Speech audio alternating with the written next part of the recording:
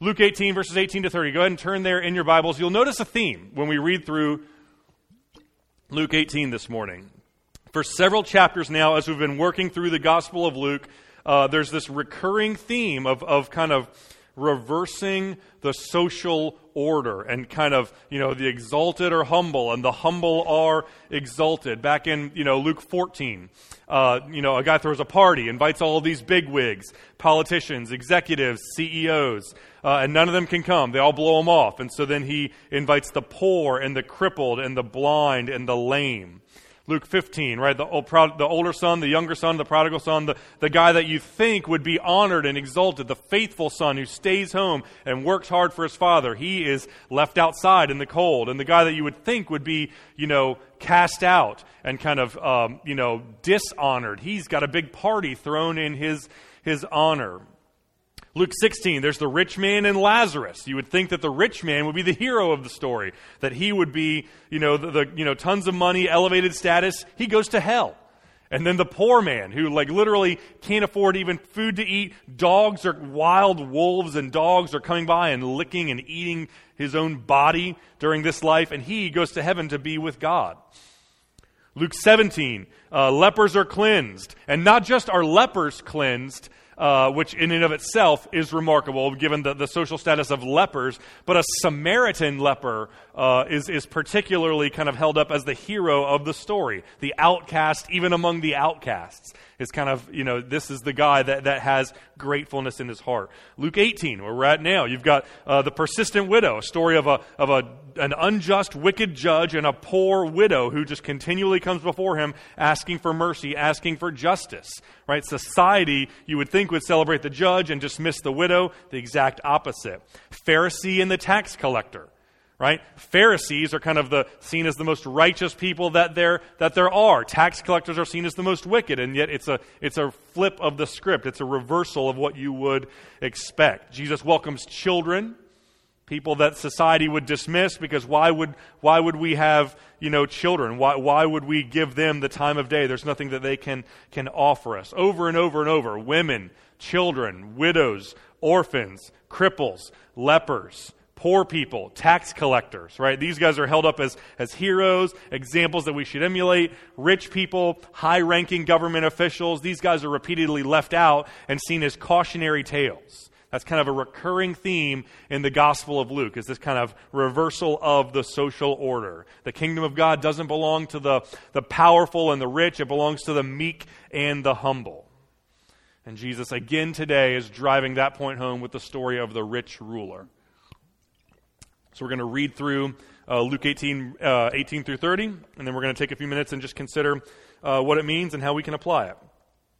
Starting in verse 18, it says, And a ruler asked him, Good teacher, what must I do to inherit eternal life? And Jesus said to him, Why do you call me good? No one is good except God alone. You know the commandments. Do not commit adultery. Do not murder. Do not steal. Do not bear false witness. Honor your father and your mother.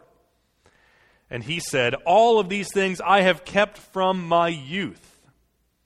When Jesus heard this, he said to him, One thing you still lack. Sell all that you have and distribute to the poor, and you will have treasure in heaven. And come and follow me.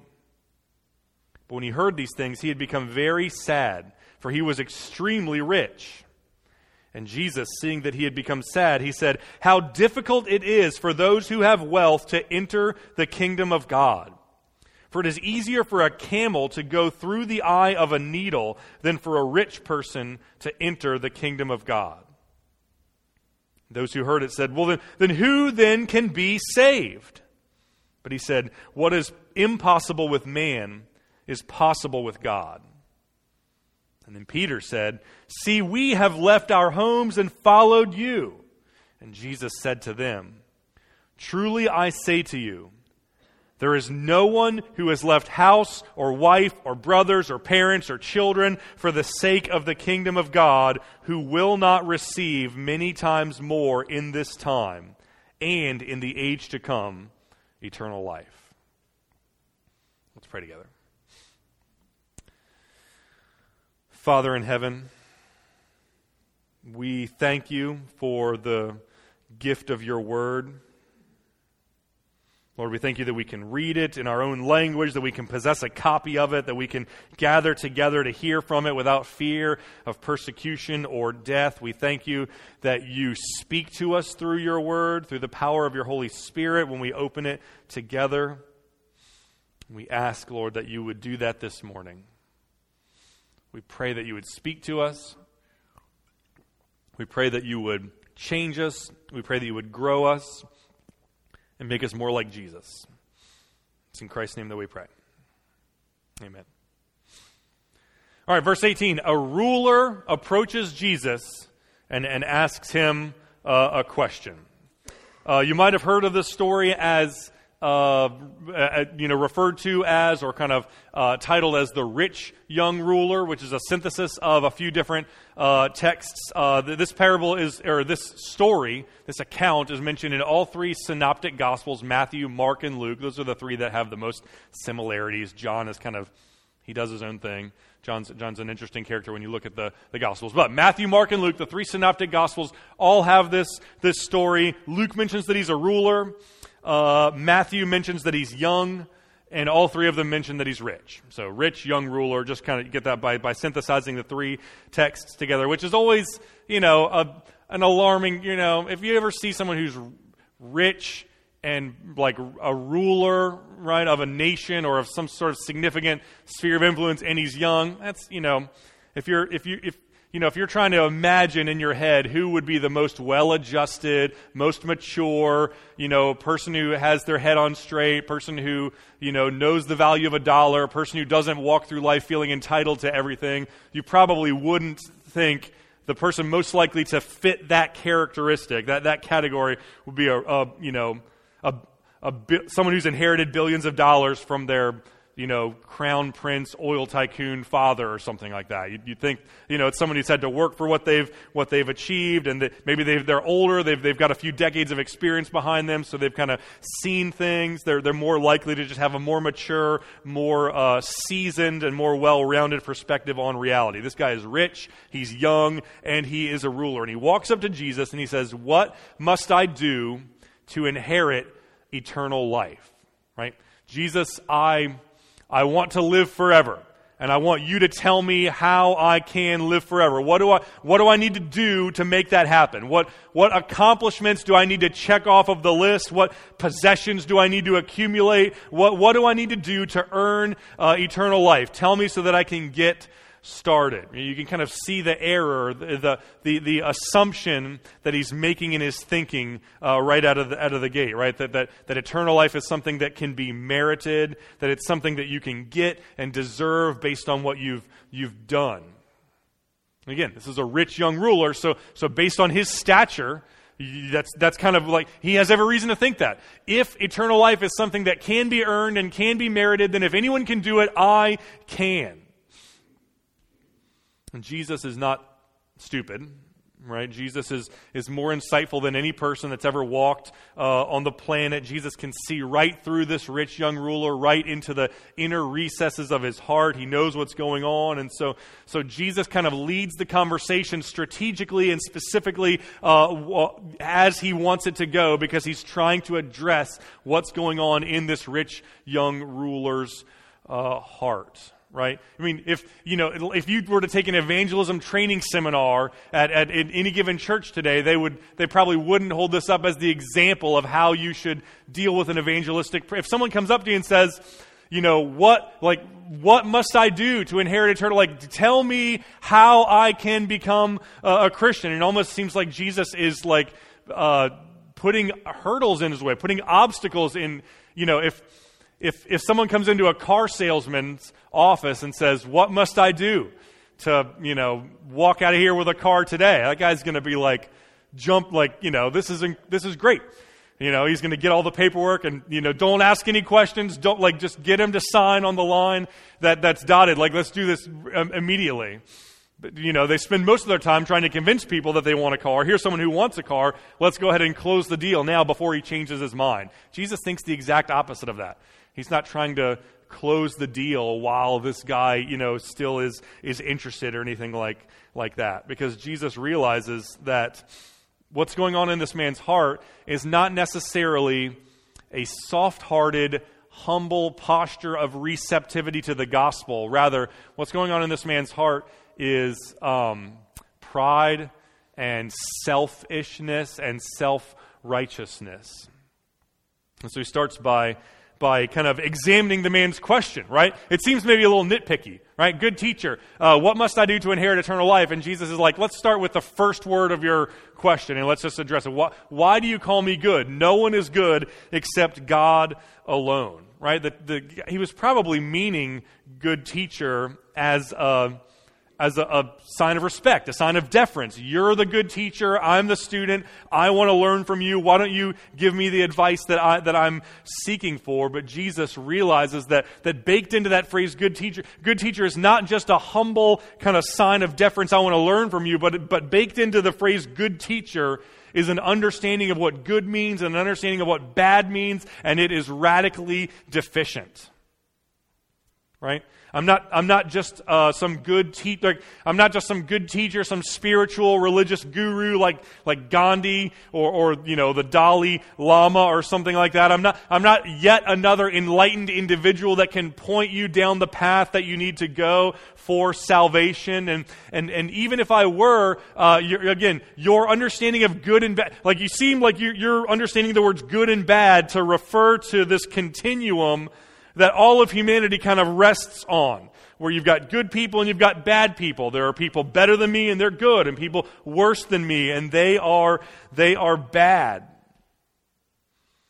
It's almost like the ruler is coming up to Jesus and saying, you're good, but I'm good too, because that's why I'm asking you how I can, bad people don't even care about eternal life, and I do. We're good, this is a good guy. I'm from one good guy to another. Why don't you tell me how I can inherit eternal life? And Jesus says that is a deficient understanding. If your understanding of good and bad, just kind of loops in from the worst human being to the best human being, and that's it, then on the pie chart of good and bad, it would be like that would represent one little fraction of a sliver on the pie chart, and then the vast majority of the pie chart would be left as no pun intended, uncharted territory, right? Like the vast majority, the best human being and the worst human being represent the lowest rung on the ladder, right? The 1/10 of 1/10 of 1% of the morality that there is. And of course, the rest of that continuum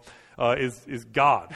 Jesus is saying you need to redefine your terms such that it's not that there's good people and bad people. There's good, which is God, and then there's people which, in comparison to God, are not good. They are bad. Your understanding of good is radically deficient. And it's so deficient that you've kind of found some way to maneuver and put yourself into the category of good, which you have no business being in. So Jesus is starting to steer the conversation toward this man's understanding that Jesus can see in his heart, his understanding that he either already has or he can and he will merit his own salvation. And Jesus is trying to steer the conversation there to put his finger on that erroneous assumption and point it out and obliterate it. But he continues. He says, all right, well, let's just assume, right? So we've started by pointing out your deficient understanding of what good is and what bad is, but let's just follow your premise out to its logical conclusion, right? You seem to understand that you can do something to merit eternal life. You seem to think that you're good. So let's just follow that line of thinking out. How can you be good enough to merit eternal life on your own, apart from God's grace, apart from any sort of alien righteousness that exists outside of yourself that has to come to you? Here's how you would do it. You know the commandments. Verse 20. Do not commit adultery. Do not murder. Do not steal. Do not bear false witness. Honor your father and your mother. Right? If you can earn your own salvation with your own religious righteousness, which you seem to be under the impression that you can do, let's consider the law of God. Right? Hundreds of laws all throughout just the first 5 books of the Bible. I think there's 614 laws kind of sprinkled all throughout the first few books of the Bible.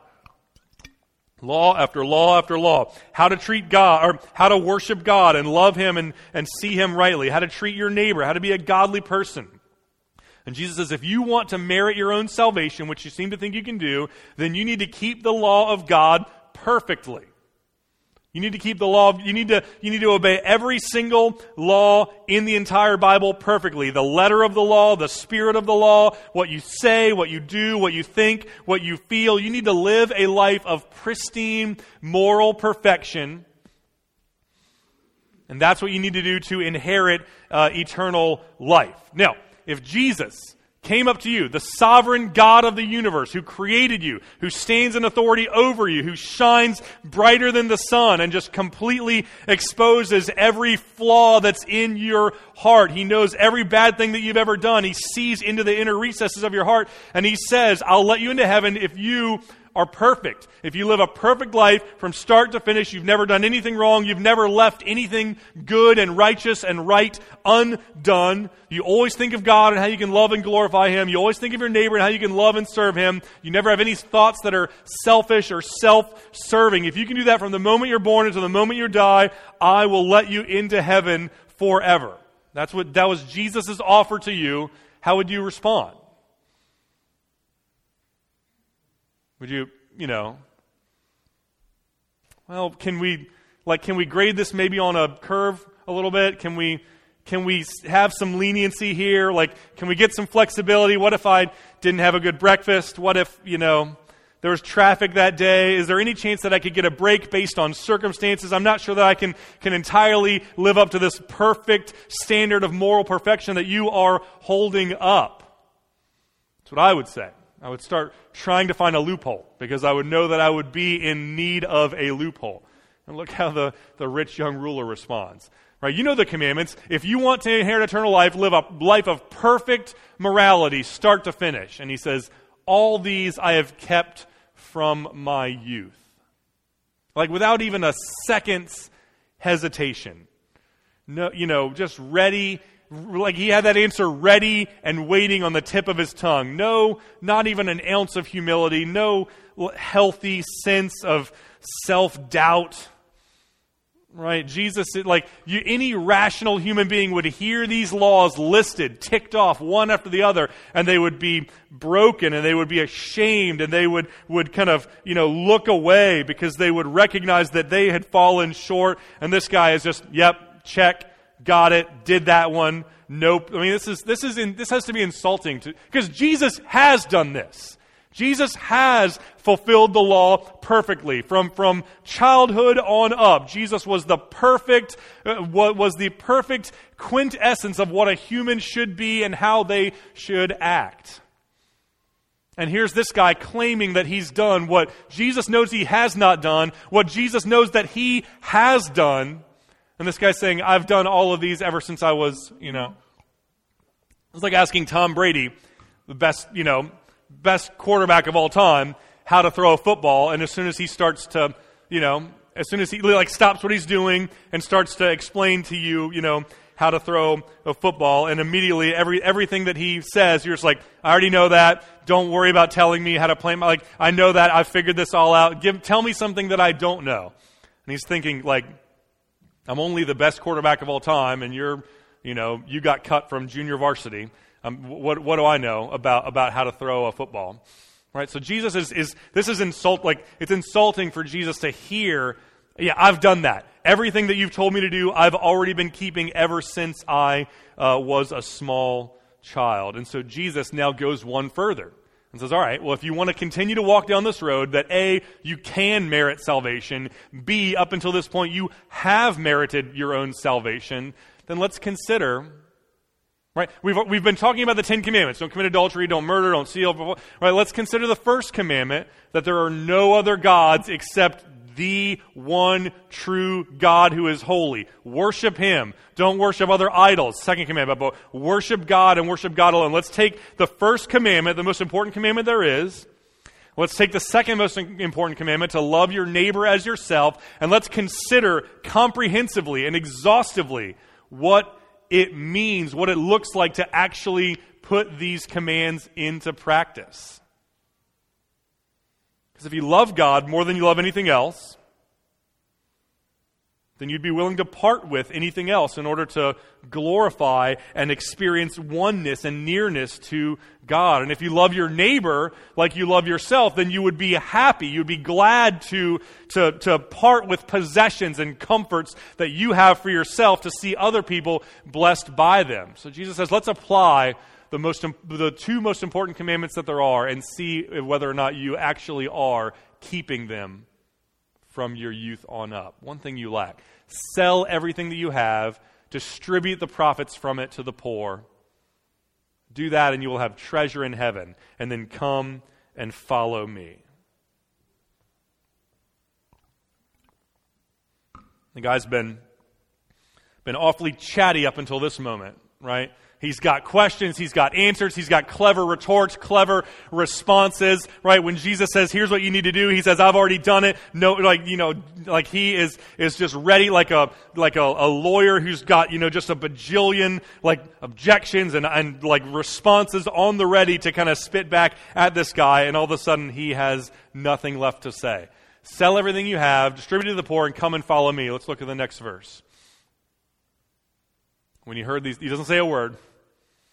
When he heard these things, he became very sad because he was extremely rich. So his idol has been exposed, right? Jesus has effectively pointed out, listen, you are telling me that you've kept the law from childhood, and even if I were to believe that, let's take a test case. Let's see if you can follow these two basic fundamental laws of loving God and loving your neighbor. Let's see if you're willing to part with your stuff and practice self-denial for the sake of glorifying God and the sake of blessing your neighbor. And Jesus is showing this man that he loves money more than he loves God. He loves his possessions more than he loves God. He loves his lifestyle. He loves his comfort. He loves his security. He loves the respect that he gets from others because of all of his possessions more than he loves God. The thought of giving up all of those things repulses him more than the thought of, being distanced from God. He claims to worship God, but Jesus is pointing out the idol that he's really worshiping. It's the idol of wealth. It's the idol of self. And Jesus is asking us a similar question today through this text, right?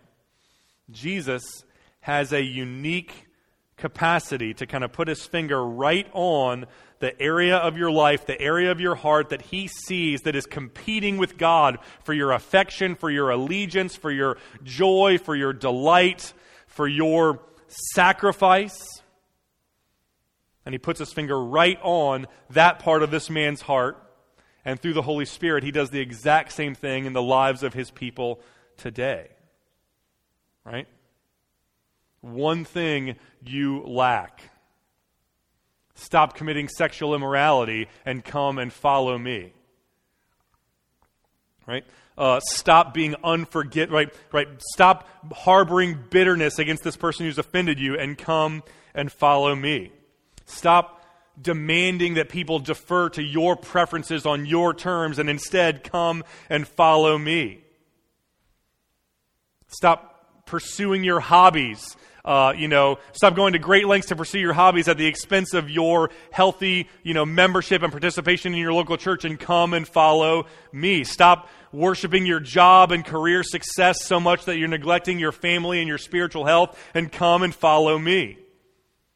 Stop worshiping your political party or your political candidate and instead come and follow me. Jesus has the unique ability to put his finger right on the idols that are lurking in our hearts, that are competing with him for our attention and for our affection. And he says, if you love this thing more than you love me, you cannot be my disciple. You might make plenty of money, you might achieve the success or the rung on the ladder that you want, you might get your way in this particular instance, but you cannot, you'll do so at the expense of your relationship with God. If you really want to experience eternal life, turn from the idols in your heart and follow Jesus. Jesus isn't necessarily calling everyone, because everyone's idols in their heart are all different, right? So he's not necessarily saying as kind of a one-size-fits-all blanket statement, if you want to be a Christian, you have to sell everything you have. If you have any money in your bank account, that means you're not a Christian. But he is saying, whatever the thing is in your heart that the Holy Spirit is bringing to your attention now or when you have moments of silence and solitude, if you love that thing more than you love God, if you're willing to disobey God in order to please or cater to or achieve that thing, then that's a problem. And so yeah, Jesus is not saying you automatically have to sell everything that you own, but if your first response when you read a verse like this is to say, that doesn't apply to me, he's not talking to me, I can think of a million reasons why I don't have to do that, then maybe he is.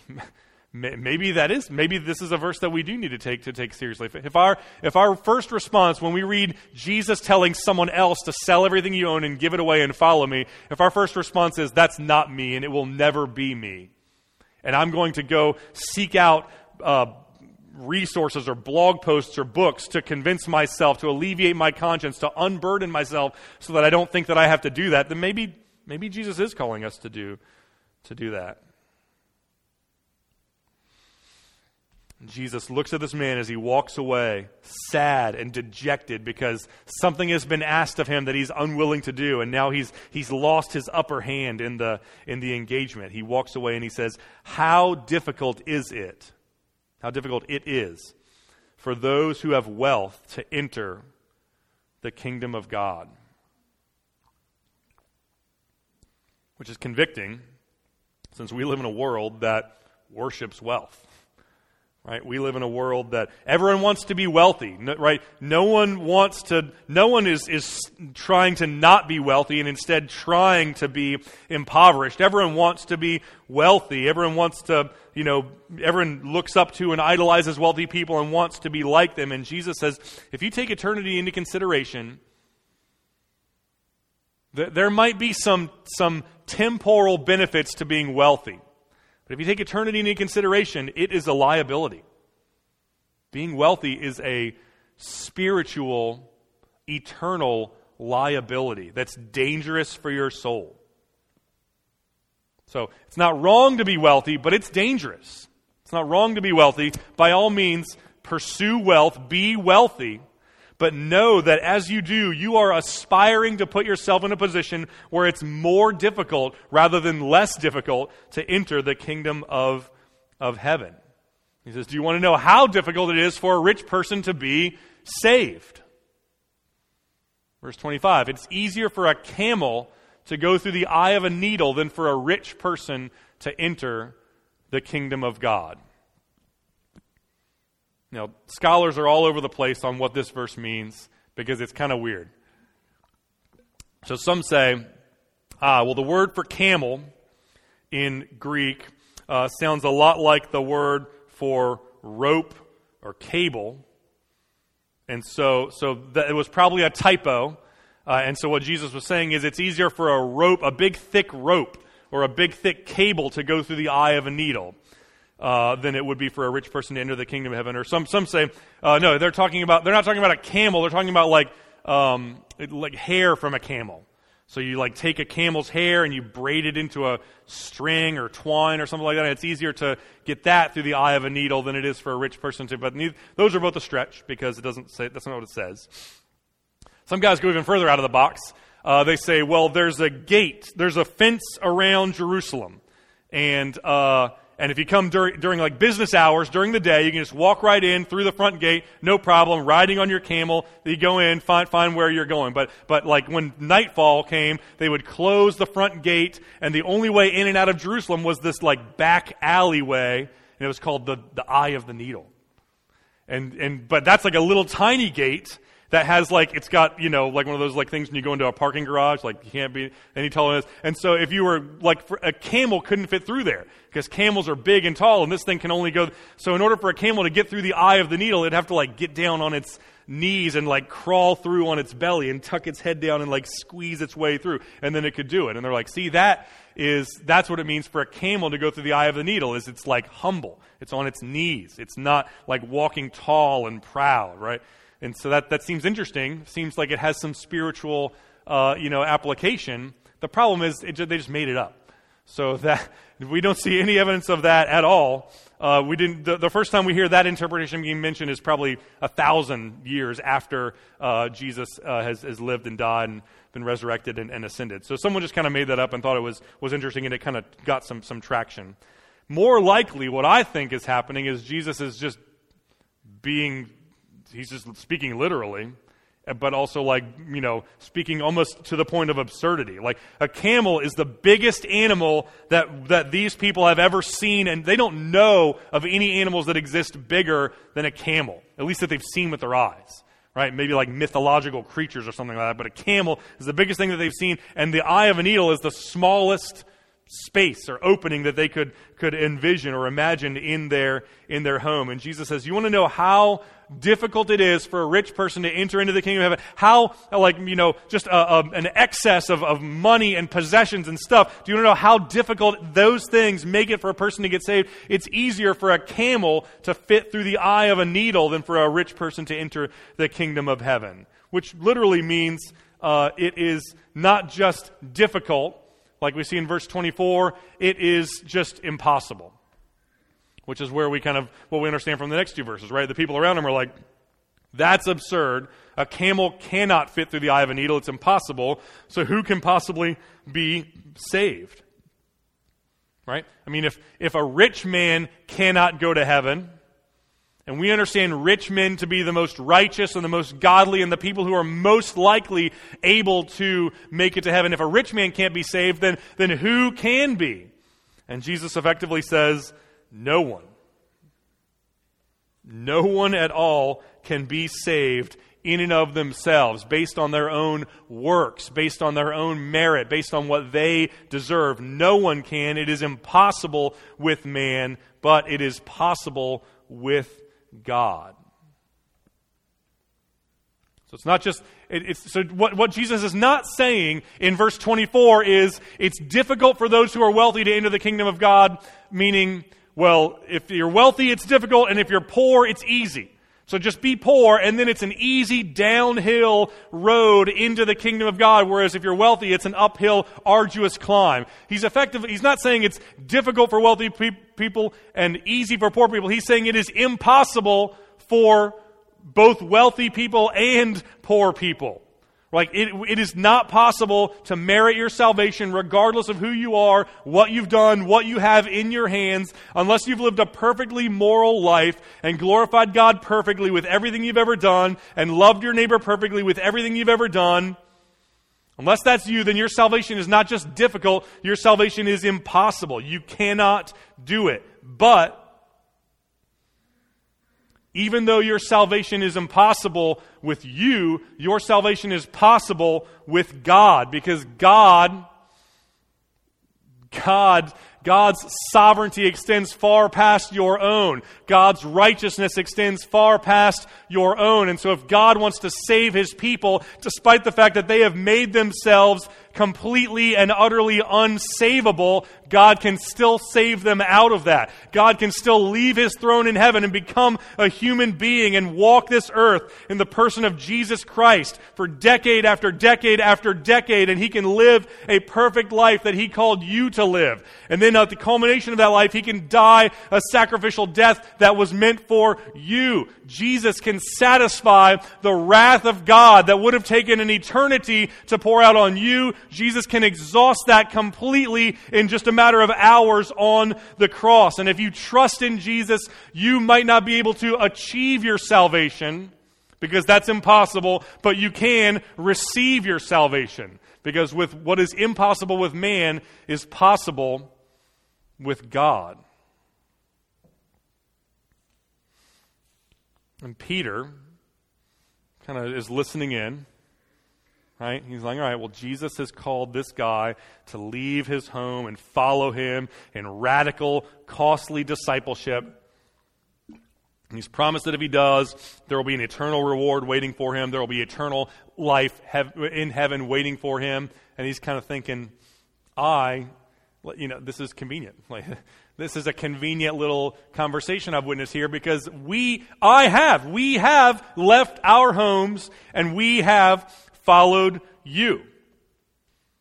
Right? Jesus, I know that you just told this guy to follow you in costly discipleship, but newsflash, I'm doing that.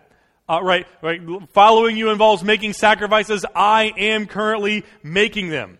So, why would anyone follow you on this costly journey of discipleship? What's waiting for them at the end of it? I'd like to know because I think I'm on a trajectory headed down that path. And Jesus says to Peter and to the rest that are listening, truly I say to you, there is no one who has left house or wife or brothers or parents or children for the sake of the kingdom of God who will not receive many times more in this time and in the age to come eternal life. So Jesus says, all right, Peter, I get it. Like, relax. Like the kid who did his homework and is just like really excited to like have the teacher recognize the fact that he did his homework and give him a gold star. I get it. I get that you're following me. I get that following me means denying yourself. Right? I get that following me means that you have to love God more than you love any other thing, and that all of those idols that you worshipped before coming to me, you have to give them all up. I get that following me is costly. Peter, I get that you are doing that. I get that you are currently walking in costly self-denial to be my disciple. I get it. And let me just put your mind at ease, Peter. Let me assure you that following Jesus is costly, but it's worth it. You might have to rid yourself of all of your idols. You might have to forego all of the benefits that you would otherwise enjoy if you had those idols. You might have to, live a life where you don't even accumulate those idols in the first place.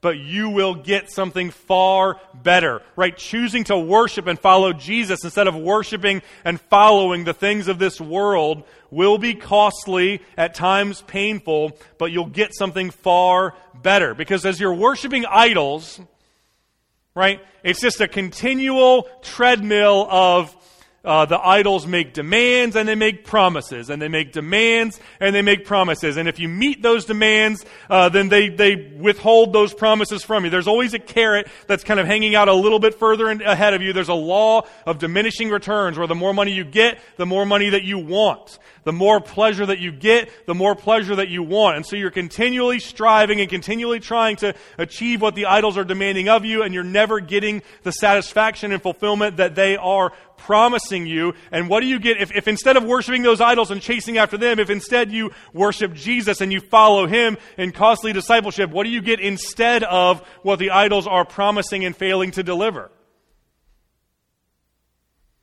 You get God. You get God Himself. Christianity is not some religion that holds up some arbitrary thing, some mansion in the sky, some thing. Like if you follow God, you'll get this thing and it will be great. Christianity says if you trust in Christ, God, Jesus is not offering you some thing. He's offering you Himself. He's offering you a relationship with Himself. He's offering you communion with Himself. Jesus is inviting you into a relationship wherein He will speak to you through His Word. And He will speak, and you can speak back to Him through prayer. Jesus has invited you into a fellowship of people, right? A covenant community where you gather with believers and you remember the gospel together and you affirm and celebrate the gospel together and you profess your faith to one another and you affirm one another's professions of faith so that you can have assurance of salvation and confidence of knowing where you'll spend eternity. You have to give up a lot to be a Christian. You have to give up a lot. You have to give up sin. You have to give up all of the temporal pleasures that sin promises. You have to stop worshiping all of those idols that you once loved more than you loved God. But in return for giving all of that up, you get something far better. You get God Himself. You get to be reconciled to the God who made you. You get to live a new life in relationship with the God that you were created to know. Not stuff, not money, not possessions. The promise of the gospel is that you get God. You give up everything that the world offers, and in return you get God. Now in this life and forever in the age to come, right? Trust in Christ. He will forgive your sin. He will reconcile you to the Father. You can live with Him under His rule forever and ever. That's what Jesus promises His people, right? You cannot merit your salvation. You can't be good enough. You can't be righteous enough. You can't be spiritual enough. To even try is impossible. But yet, it can be achieved, or that which cannot be achieved can be received through the death and resurrection of Jesus. And if you listen to the Holy Spirit, He will point out the idols that are lurking in your heart. He'll convict you of sin so that you can repent and turn from it and follow Him. And as He does, it'll be costly and it will be difficult, but it will be worth it because you get God forever. And there's no better promise in the world than that. Let's pray together.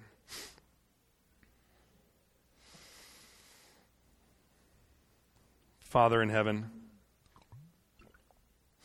it's a privilege to know You. It's a privilege to get to be in a relationship with You.